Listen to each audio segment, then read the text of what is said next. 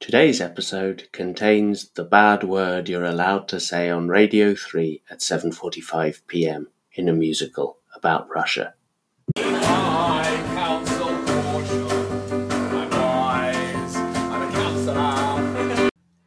Hi, hello. This is the 38th demonstration of the system. This evening we are going to record St James Pond. This is very exciting. And we have achieved great things in the field of casting, I will have you know. Also, if you think the names in the cast are exciting, which they are, you wait until the other name news that I have coming up shortly. But first, we have Tall Tales hero and celebrity, Mike Westcott. Chapter 6, Delta Bravo Charlie. I got put on Young Work Finders Quick Start scheme, which usually means they send you out on bins, but you have to have your own boots for that, and I didn't. So instead, I've had to be a top security cleared agency temp at the Cabinet Office. Only last week weren't actually that boring. Thursday, we had a buffet for this bloke retiring called Commander Vernon, who'd done me vetting for my clearance, and then we all went out for a few jars, and when I come in the morning, it's like your ears want to be sick. Phone rang, this full-on deep voice came on and said, "I've left a bomb in the building." I said to Donald Monteith, he says, "He's left a bomb in the building." And Donald said, "Oh, we've not had that for years. Now, I'm not being racist, but I need to get you the bomb warning checklist." And I said, "That's not racist." And Donald said, "Meanwhile, I should ask for this password that," he said, "certain terrorist groups had to authenticate a bomb attack." I asked for the password, and the voice said, "Pantomime horse." So I said to Donald, "He said pantomime horse. Well, is that it?" And Donald said, "Oh, I don't know."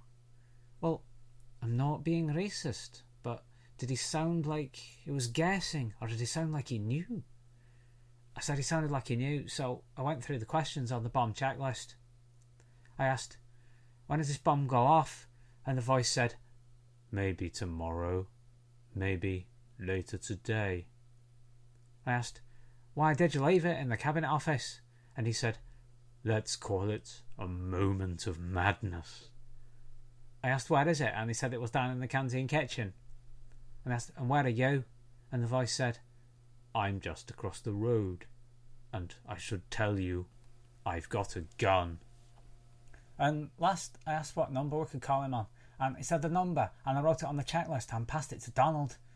Donald said no, he had to call the duty security officer's mobile, and meanwhile, I should try and keep him talking on the line. So I said, "Right, hey, did you see Balotelli doing Ice Bucket Challenge?" And the voice said, "No, I didn't." Donald leaned over and said he couldn't get an answer from the duty security phone. He was just getting busy tone, so he was going to try sending a text. Then the voice said, "I saw Benedict Cumberbatch do it. That was funny." Then there was a beep over the line, and he said, "Beg your pardon. I need to deal with this text message." And the line went silent. And I said to Donald, "Hang on, that security number you just called, is it the same as this one I just took down?" And he said, "Oh my stars, I'm not being racist, but it's the exact same number." And I said, "That's not racist." "And you keep doing this, Donald. Why do you keep saying I'm not being racist before you say stuff?" And Donald said, "Because this is a bomb warning, so there'll be an inquiry into how we handled it. So I don't want anyone to think I'd said anything racist." I said, "Alright, that's good. Only what a lot of people do is they say I'm not being racist, but then they say something that is racist." And Donald said, "Why would they do that? To fix the purpose." And I was partly into saying, we might not have time to really go into it right now, but on some roads you see a lane that used to be a bus lane, and it used to be a bus lane because when it used to say bus lane in white, they've painted the letters over it in black, so now it says bus lane in black, but don't mean bus lane, it means not a bus lane. Well, the opposite of that, when the line came back up and said, "Right, who are you?" and it said, "Don't you recognise me?" And I said, "No, I don't." And I'm pretty sure I would, 'cause you sound like Barry White down the water slide. And the voice said, "Oh, bugger. I thought I'd turned this thing off. Sorry, these security phones have voice changers on them." I said, "Commander Vernon, why have you left a bomb in the building?" And he said, "Like I said, moment of, forgetfulness. You saw all the lovely cakes everyone had brought for the buffet, and there was a Marks and Spencer chocolate bomb never got opened." I said, "Chocolate bomb? Like French bomb with an E, like my nan had for afters at Basta Pasta?" He said, "Yes, a chocolate bomb. They put it in the fridge in the canteen kitchen for me, because it's made with fresh cream, you see, so it'll probably go off by tomorrow." And I said, "Fuck's sake, we're shitting Werthers up here. We thought it was a bomb warning, like English bomb without an E.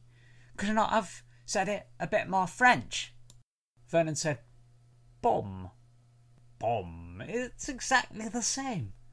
Yes, I begin to see how that might have been ambiguous. I said, "And you said you had a gun? What's that, French for Frere Rocher or something?" He said, "No, the gun's a gun. I told you I had it, because I ought to have handed it in yesterday. They like to keep tabs on things like that. Phone too, probably. And the third reason I called, I'd forgotten to say that the bomb warning password is pantomime horse, but we've done that. On which point, tell Donald Monteith I've called the bomb squad, evacuate immediately." I said, "Why have you called the bomb squad?" He said, "Because he's just sent me a text message that says somebody has planted a bomb in the cabinet office." I said, "Yeah, but that's your chocolate bomb, isn't it?" He said, "I don't think so. The message says there's a bomb in the building. B-O-M-B. No E. Completely unambiguous. So I'm just over the road. If you could fetch the chocolate bomb and meet me," but I couldn't hear the rest of the shouts of "Bomb squad!" and everybody getting up to evacuate. Now, bomb squad's not like the cabinet office. They know what the job is and they crack on with it.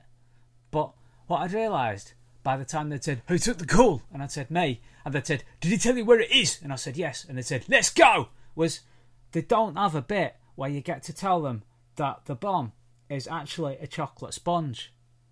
Or if they did, then by the time I'd showed them down to the canteen kitchen and they'd set about opening the fridge door, I reckoned I'd probably missed it. And so when I showed them which box it was, and the sergeant said, "I don't believe this. They've put the bomb in a box for a chocolate bomb." All I could think to say was, yeah, the sick people, aren't they? One of them waved a black wand over the box. It whistled like R2-D2, and he said, "It's sugar-based, Sarge. Probably sugar and fertiliser job. Controlled detonation out in the street should do it." They fixed a remote detonator onto their box, then lifted it onto a stretcher and carried it through the canteen and up to reception. I followed on behind, like an altar boy at a cake funeral, and I held the front door open while they carried it outside, and I kept holding it open as Commander Vernon appeared, pulled out his gun and walked inside behind him. So Bomb Squad wouldn't have seen him drop his gun off at a reception, but they did see him come back out, pick up his chocolate bomb off the stretcher and set off across the road. When he got to the middle, the sergeant shouted something that made the rest of Bomb Squad lie on the ground, and one of them pressed the remote control. It was only the detonator charge, but it still made enough mess that it was hard to tell how much was chocolate sauce. In a film, Commander Vernon would have died the day before he retired, though I suppose dying the day after suits the Cabinet Office attitude to deadlines, and if his tweed jacket hadn't been buttoned right up and been the one with the Kevlar lining that was his present from Special Branch, I'd be telling a different story. Thank you, Mike. Now, in news of the names, what I've decided to do is this. As a result of chatting with frequent collaborator Marie Phillips, we are going to do a name of the decade, which is obviously it's standing on the shoulders of giants. We don't pretend that this is anything other than that. We are culling the names from name of the year. They're all real names, so I don't think there's any copyright issue involved, but we acknowledge entirely our debt to a name of the year. Name of the year is our hero. But we're going to be doing this from our British perspective, where there is a slightly different flavour of names, I think, that will rise to the top of the list. And I'm not sure that the names I will pick for our 64 name bracket would be the same as they did, and that's absolutely fine.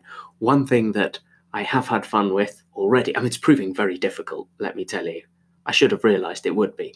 But before we start, I've got to produce the names of my 4 quarter brackets, which are I'm going to follow in their trend of naming it on great names of the past. Now, one of their regionals, I'll name it from great names of the first decade of the 20th century. That's my plan. And their regionals include, I think, one of the classic examples of why the UK and the American ones will be different. They include the name Bultron, the Bultron regional. Assumption Bultron seems to me as a name to be neither here nor there. And I think these are the 2 areas in which our names will be very different. Because Assumption is, I just don't find the names that are religious injunctions as funny as they do. Again, and this is possibly purely me because of my upbringing in Africa, where those names were just much more common. The other thing, but for the same reason that will not appear in our names, Sitole, that's another one of their names that they name a bracket after. I just read that as Sitole. And while the all-time great name, Tokyo Sex Whale, is funny, I can't see it as anything other than Tokyo Sex Whale. And that might be me being annoying, but I'm afraid I am annoying. And that's the way it is. So I think after some consideration, and this is subject to possible revision, that our 4 regions will be the Mingo region, named after Barkevius Mingo, who I think was Name of the Year in 2009. And it was because I'm a fan of American football and loved the name Barkevius Mingo that I first found Name of the Year in 2009. Then his competitor, I think from the same year, maybe, Iris Macadangdang. So we'll have the Macadangdang regional, also from 2009, I think. 2009, what a fabulous year for names, is the other 2 names that year. Maybe I should do it all on names from that year. I mean, I think the other 2 semi-finalists that year were Destiny Frankenstein, fabulous, and Spaceman Africa. When I've gone looking through the decade, I mean, obviously there are just millions of good names, and a quick scan, the other name that I really quite strongly consider for a region is Princess No Candy. But maybe I'll just go purely and just do 2009, because that was my first year of being interested in it, and have the regions be the Mingo, the Macadangdang, the Frankenstein, and the Africa. For now, that is what we're going with. Today's song is from Pride and Prejudice by Kate Ferguson and Susanna Pierce. And this is a song called Magic Eyes, and we are responding to literally one request. That is how responsive we are. And in this song, Darcy, who is surly and unpleasant and does not want to marry beneath himself, has seen the magic eyes of Lizzie Bennet. Magic eyes. I can't describe this feeling that I'm feeling. One look from her and suddenly I'm real. Something in her eyes, it seems, crazily and haunts my dreams. Eyes so full of plots and schemes.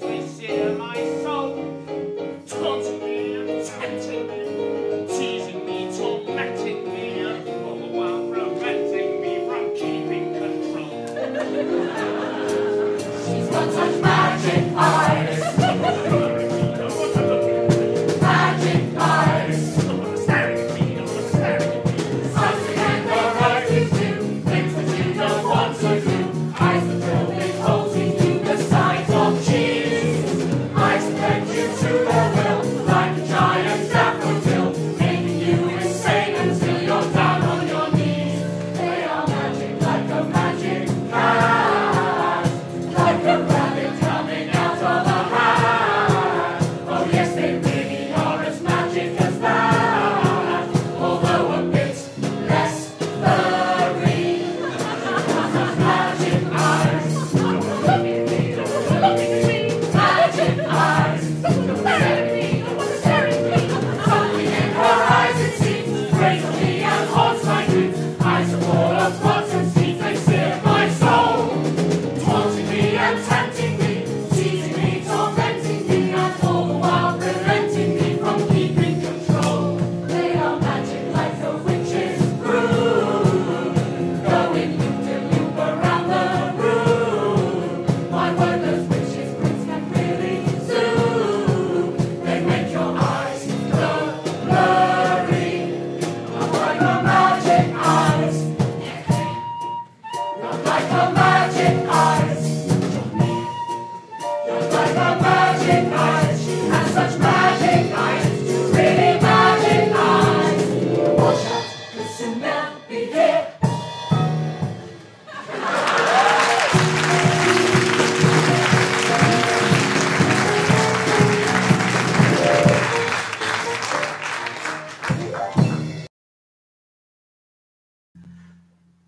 Okay, that is us done for today.